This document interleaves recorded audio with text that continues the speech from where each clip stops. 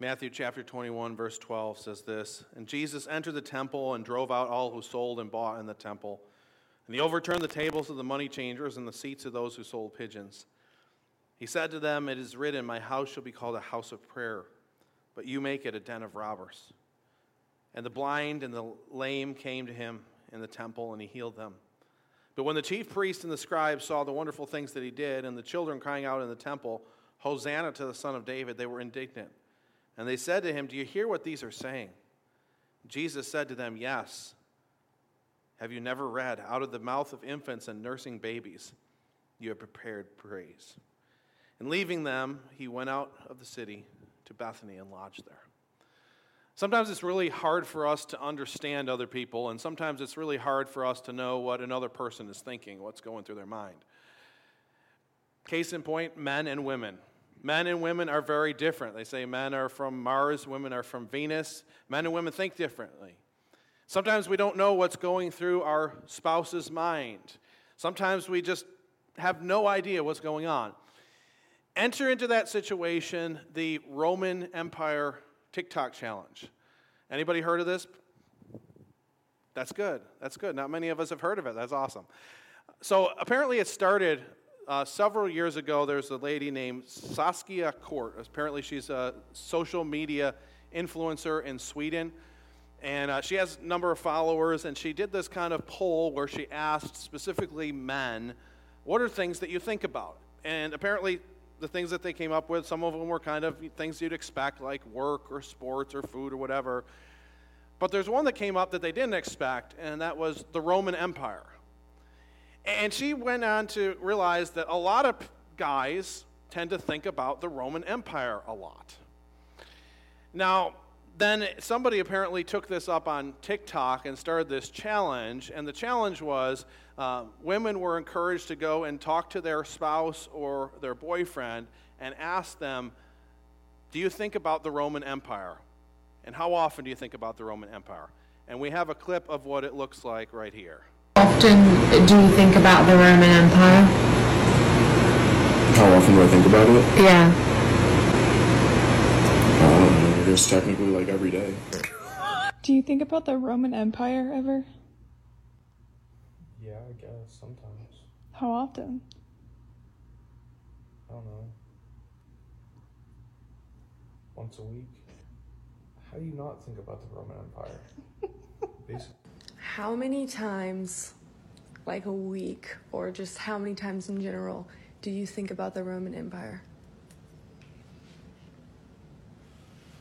What about the Roman Empire? Just anything about it.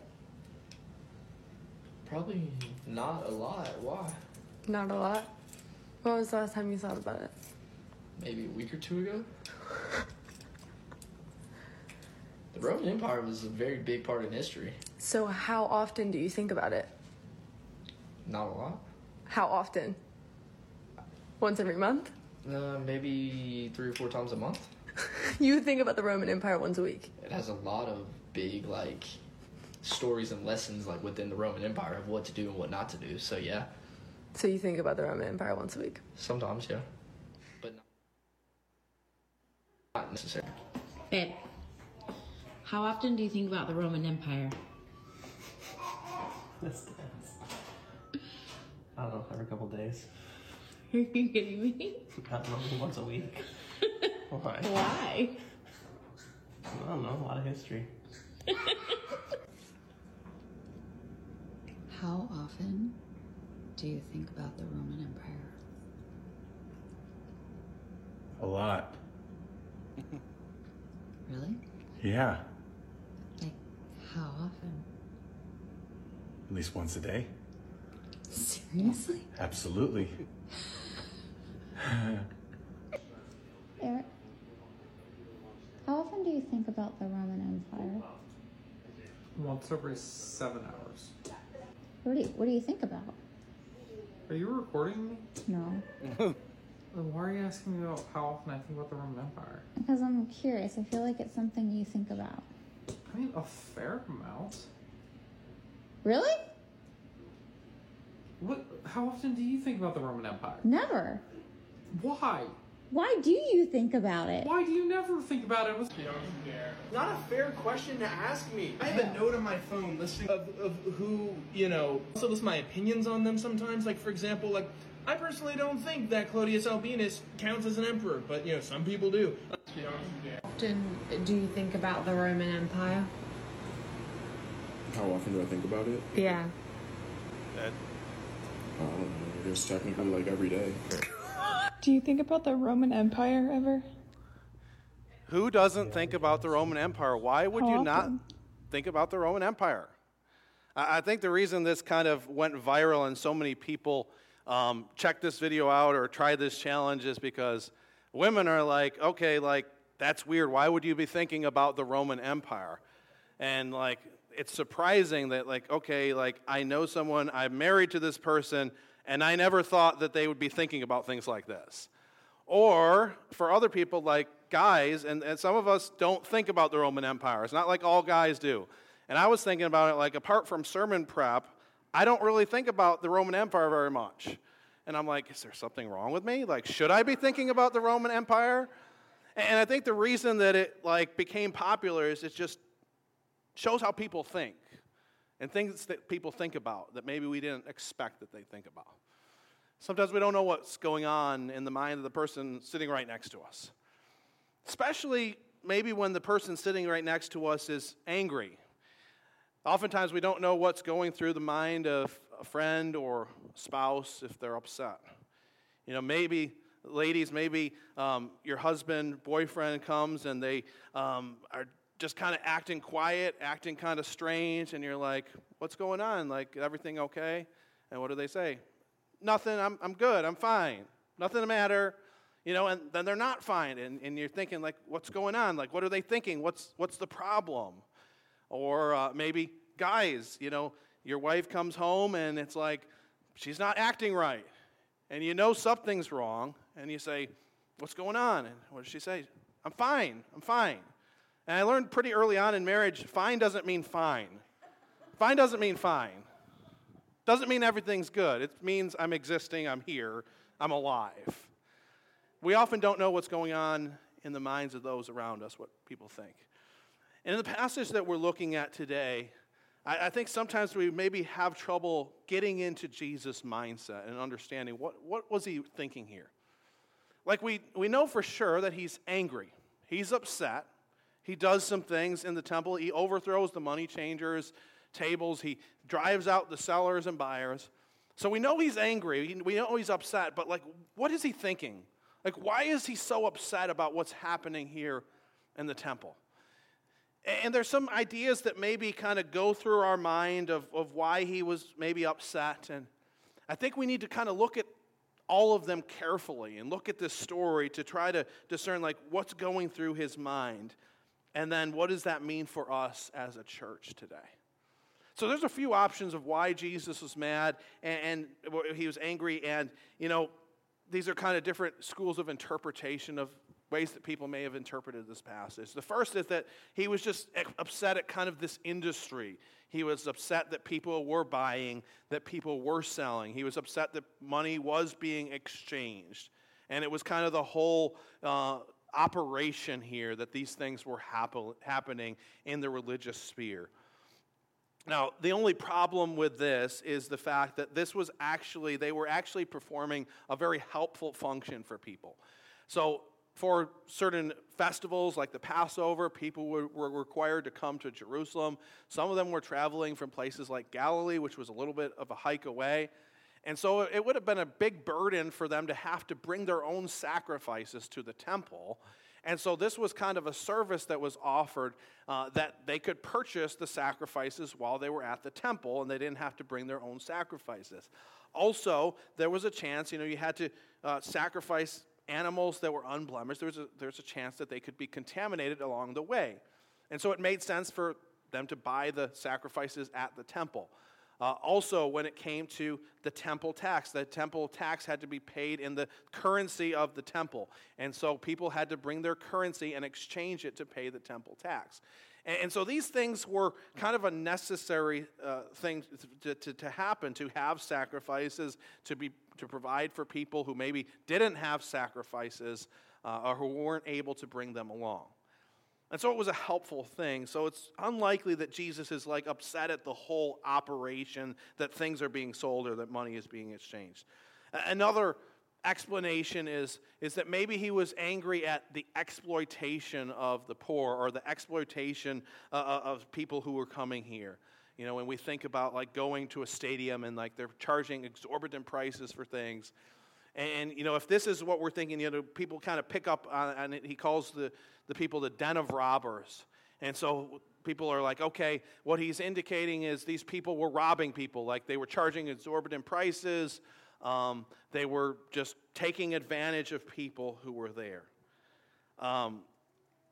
There's one problem with this view as well, and that is in the ancient world, these people were generally thought of as helpful, thought of as being honest. And oftentimes money changers didn't actually even make any money on what they were doing. It was a service that they provided. Sometimes they made a little bit of profit, but generally they weren't known as like tax collectors. Tax collectors, they're known as taking advantage of people.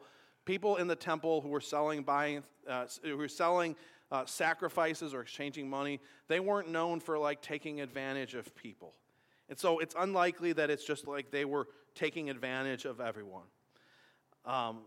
Third option, Jesus could be angry at the location of the money changers, the location where things were being sold. This was taking place most likely, and this is even debated, but many people think it was taking place in the court of the Gentiles. And so the Gentiles, it was the only place that they could go into the temple to worship. And so the explanation is, so in selling and buying and having these money changers in the court of the Gentiles, they were keeping the Gentiles from being able to worship God like they should. Now, this, I think, probably holds the most credence, and it's kind of it may be part of what Jesus is angry at. However, in this passage, in the book of Mark, we see that Jesus says that my house shall be called a house of prayer for all nations. In Matthew here, the all nations part is not there. So Matthew only included part of what Jesus said here. And so if Matthew understood that the main reason that Jesus was mad as it was about the nations, he doesn't include that here. And there's nothing that he includes here that mentions, keeping Gentiles out or the nations not being able to come in or whatnot. So what is it that Jesus is upset about? Why is Jesus angry? Why is he overthrowing the money changers? I think that Jesus is angry because the people have lost their way. So when Jesus overthrows the tables of the money changers, it's because they've made the temple into something it was never meant to be. Now, when we think about the temple in Jesus' day, I've always thought about it like this small little building, maybe like the size of this church here, and a few people coming in and offering sacrifices. But that's nothing like what Jerusalem was like in the temple during the time of Passover. We're talking like 100,000 plus people who are coming here to worship, offer sacrifices. Now, the Bills are building a new stadium. And, if you've seen the rendering, it's just beautiful, beautiful building. I mean, it's just going to be an incredible building. And Erie County and the Buffalo Bills are kind of working together. They're both financing that. And, maybe we have different opinions. Some of us maybe think that's a good thing. Some people think that's a bad thing. But kind of the thinking of why they do that, why Erie County, helps fund that is for jobs and also because it's kind of a symbol of our regional pride. And so like when, it's Monday Night Football and, they show pictures of Buffalo, they're showing pictures of that stadium. And it's like represents who we are. And so it's this symbol of, who we are as Buffalonians, and it's supposed to kind of reflect who we are. So they're supposed to open that building in 2026. The cost is going to be about $1.5 billion, seat 63,000 people. It'd just be an incredible facility. But imagine it's 2026. The Bills have just won their third Super Bowl in a row. Can't hurt to dream, right? But it's October 2026. Bills are playing the Dolphins. You have tickets to go to the game. And you go to the game, and you just, as you're driving up, you see this ginormous building. And you're like, this is unbelievable. You walk in the concourse, you see people going to and fro, buying things and eating and, all their gear on. And it's like, this is like, how could somebody build something so big and so beautiful and so massive? I think that's almost exactly like what it was like in the temple when Jesus was entering. The temple had actually been built by Solomon, hundreds of years ago, but the original temple built by Solomon was destroyed in 586 BC. After that, shortly after that, it was rebuilt. But in the 2nd century, there was this really evil Seleucid king named Antiochus Epiphanes, and he came into the temple and he just did terrible things. He basically paganized the temple, and he made the Jews do things like sacrifice pigs on the altar, and he was just a terrible dude. And so he paganized the temple, and then in 167 BC, there was this group of Jews led by a man named Matthias, and also his son Judah Maccabee, which, by the way, is where, in the Catholic Bible they get the book of Maccabees from. And they came into the temple, and they drove out this Seleucid king, Antiochus Epiphanes. They regained control of the temple, and they restored the worship of God. Shortly after that, King Herod, probably about 100 years after that, a little more than 100 years after that, King Herod rebuilt and greatly expanded the temple. And so he built this beautiful, beautiful building, so great that one later rabbi recorded as saying this, it used to be said, he who has not seen the temple of Herod has never seen a beautiful building. And so it's an architectural wonder. It's a symbol of their national pride. And you can imagine Jesus entering into the temple and people just gazing at this temple like, wow, look at this building. Like, look at what we have done. Look at how great we are as a people. And then he goes into the temple and he sees people buying and people selling and money being exchanged. And he sees all of these rituals, all of these things happening in this temple. And Jesus knows they've missed the point. It's become something it was never meant to become. Jesus calls the temple a den of robbers. It's a phrase that came from Jeremiah 7:8-11, which says this, behold, you trust in deceptive words to no avail. Will you steal, murder, commit adultery, swear falsely, make offerings to Baal, and go after other gods that you have not known, and then come and stand before me in this house, which is called by my name, and say, we are delivered, only to go on doing all these abominations? Has this house, which was called by my name, become a den of robbers in your eyes? Behold, I have seen it, declares the Lord. Notice what God is saying through the prophet Jeremiah. They're engaging in wicked behaviors. They're not following after the Lord. They're following after other gods. And then they come to the temple and they're like, okay, now we're safe. All I have to do is do these rituals. All I have to do is come to this place and everything is okay. And I think in a similar way, something like this is happening during the time of Jesus. See, the temple, it's become this sort of spectacle, a circus, that we come here to do our duty, to offer our sacrifices, to carry out the festivals that we're required to carry out. And we come here and it's like, wow, look at what we've done. Look at our temple. Look at how great it is. It's a place of awe at a building. They're buying, they're selling, they're carrying out these activities. But it's become a spectacle. One dictionary defines a spectacle this way: a public event or show that is exciting to watch. That's what the temple has become. It's become a show. It's become something that it's exciting to go there and see what's happening. Like there's activity, there's movement, there's beauty there. It's become a show. And I think just like Jesus was angry that the temple had become a spectacle, I think he's also angry when the church becomes a spectacle. And I think Jesus gives us a reality check about what the temple, and also in turn I think this applies to the church as well, what the church is to be about. And he tells us a few things. First, he tells us that his house should be called a house of prayer. The church is to be a place of connection with God. When we come together, we come to meet God together. When we come together, we don't come together to listen to music. We don't come together just to see other people or see what crazy thing Pastor Matt has to say this week. We come together to meet with God together. God help us from being so focused sometimes on lesser things, on activity and performance rather than on worship. This past week, my son and I were going to kids club, and I had picked him up from grandma's, and we were on the way there, and he said, so when are we going to Awana? And if you're not familiar, we used to, call our kids club last year, we'd call it Awana because we used the Awana curriculum.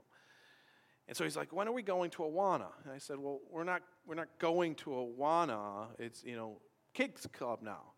And he didn't get that. He's like, well, why aren't we going to Awana anymore? Like, I like kids club, but like, why don't we do Awana anymore? And I tried to explain to him, like, it's, we're doing basically the same thing. It's just we're not calling it Awana anymore. We're using a different curriculum. And so he had trouble getting that. And finally, it felt like he really got it. He understood, like, it's just changing the name. And then he thought about it for a second, and he's like, so are we still going to call it church too? Yeah, we'll still call it church. But think about that, and, like, of course, we don't change the name church, but, like, maybe we need to reframe the idea of church in our minds. Because sometimes when we think about church, it's like, okay, I'm going to go to a building, and I'm going to grab a coffee, I'm going to see some friends, I'm going to listen to music, listen to a message, and then I'm going to leave. And it's like when we think about going to church, it's going to see something, going to see the service. But that's not what a church is about. Maybe we need to phrase it so that it's not I'm going to church, but in our minds it's I'm going to meet with God. I'm going to meet with God's people. That's why I'm here. I'm not going to see a performance. I'm not a spectator. We talk about a worship team. People, I don't know who, however long back, somebody came up with this idea of like a worship team. It's like, here's the worship team on the stage. That's a terrible name. You are the worship team.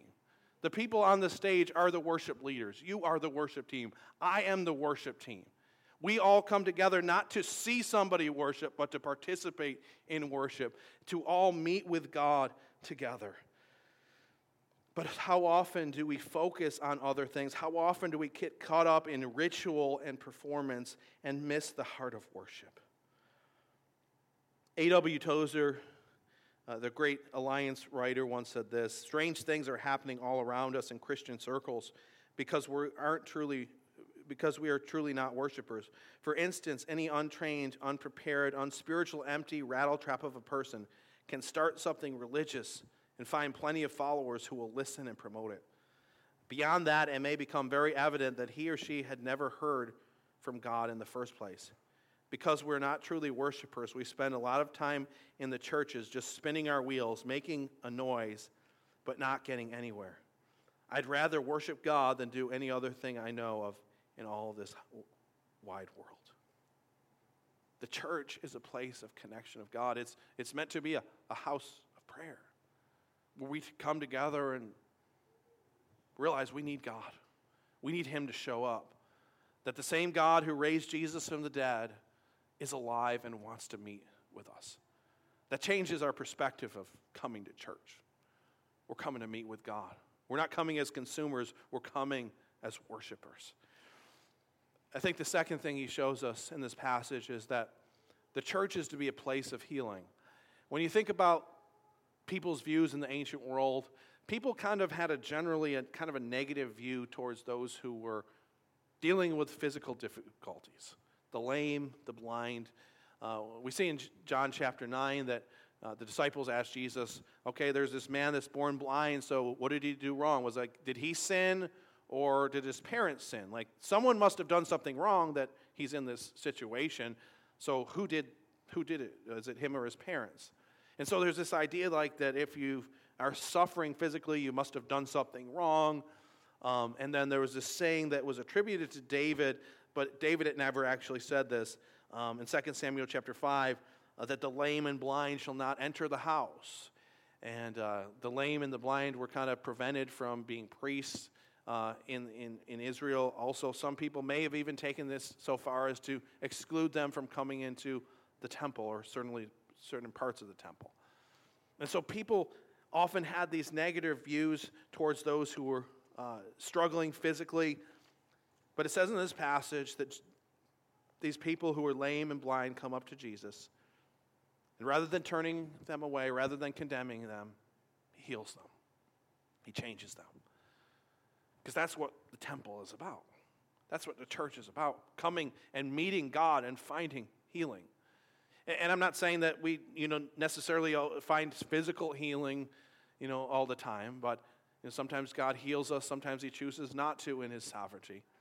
But we come to church as a place where we recognize, we need healing. There's brokenness in our hearts that Jesus needs to fix. We don't come to church, pretending like we have it all together, pretending like we're so healthy and holy all the time. We come to him to find grace, to find mercy, to find his power to change.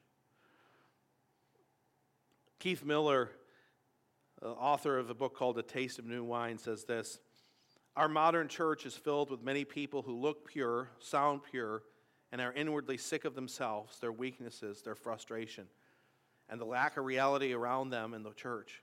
Our non-Christian friends feel either that bunch of nice, untroubled people would never understand my problems, or the more perceptive pagans who know us socially or professionally feel that we Christians are either grossly protected and ignorant about the human situation, or are out-and-out hypocrites who will not confess the sins and weakness of our pagan friends, that our pagan friends know intuitively to be universal."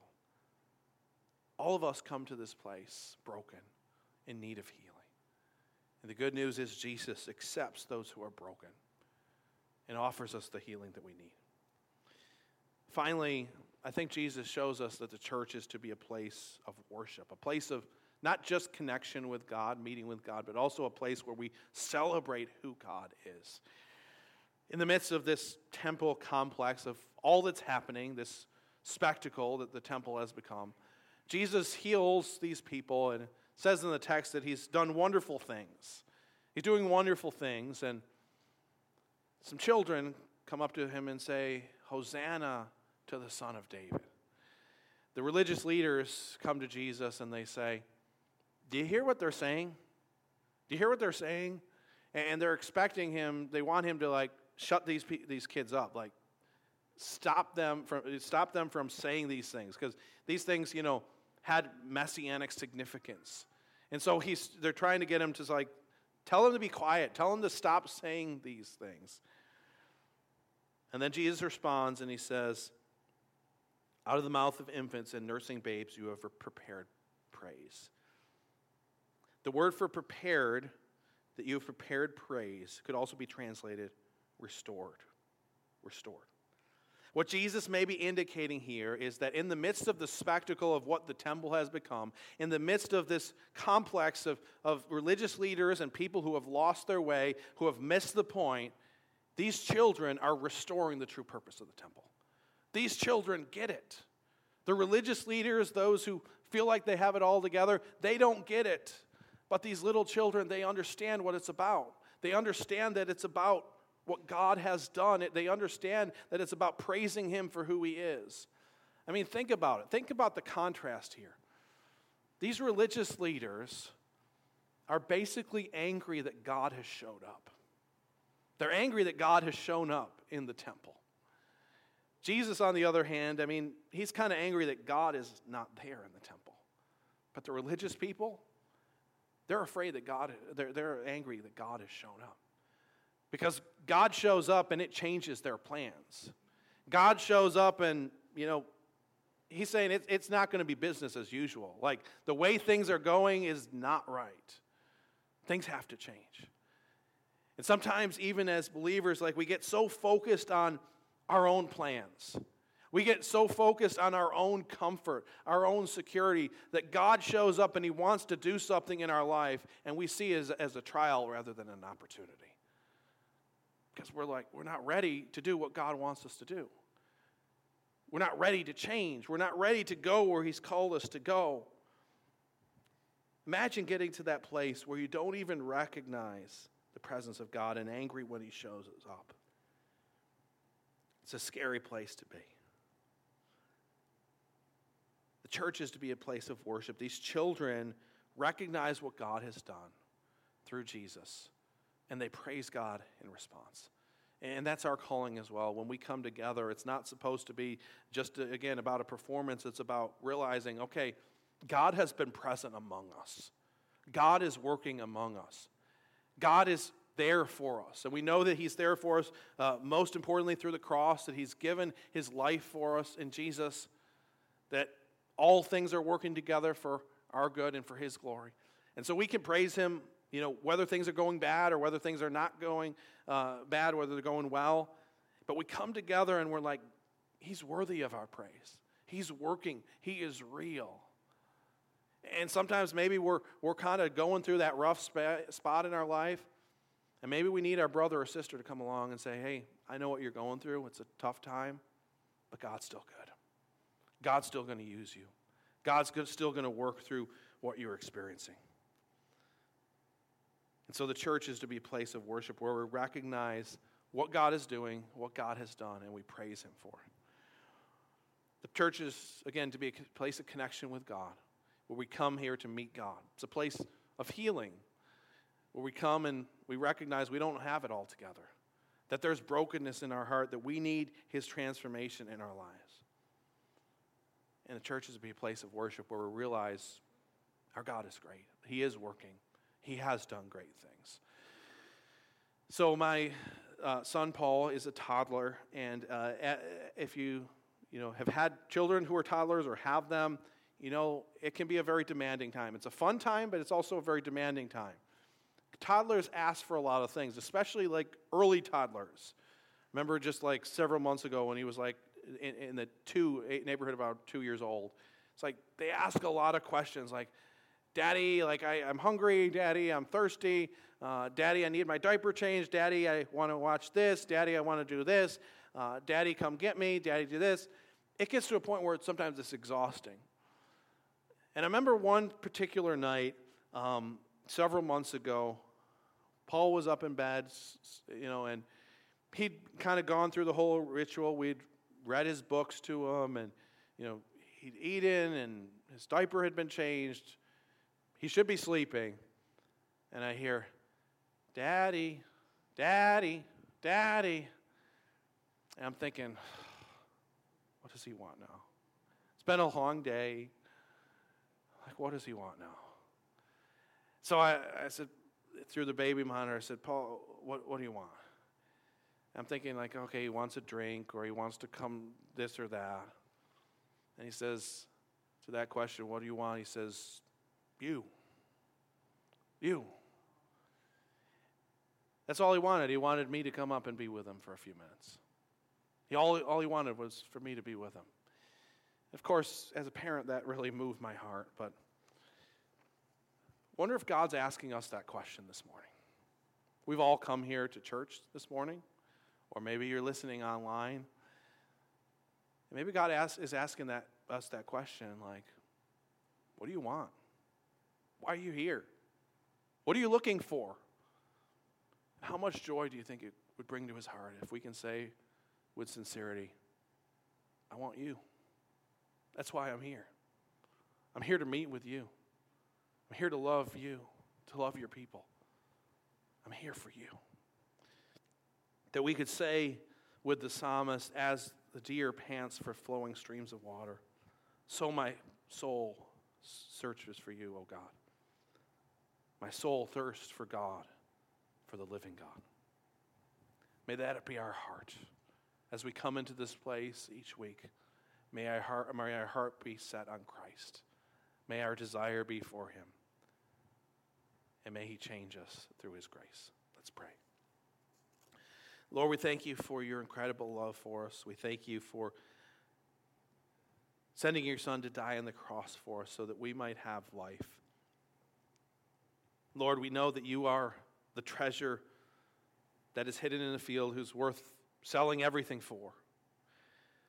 Lord, we know that you are the fount of living water. We know that at your right hand are pleasures forevermore. We know that our only life can be found in you. Lord, help us not to be distracted. Help us not to be so focused on ritual and tradition and a show that we miss you. Whether those rituals are good or not so good. Lord, help our hearts to be focused on you. May we say in the deepest recesses of our heart that more than anything else, more than we want wealth or possessions or good health or good relationships, more than any of those things, we want you. May you be the desire of our hearts. May we love you with all of our heart, soul, mind, and strength in everything that we do. In Christ's name I pray.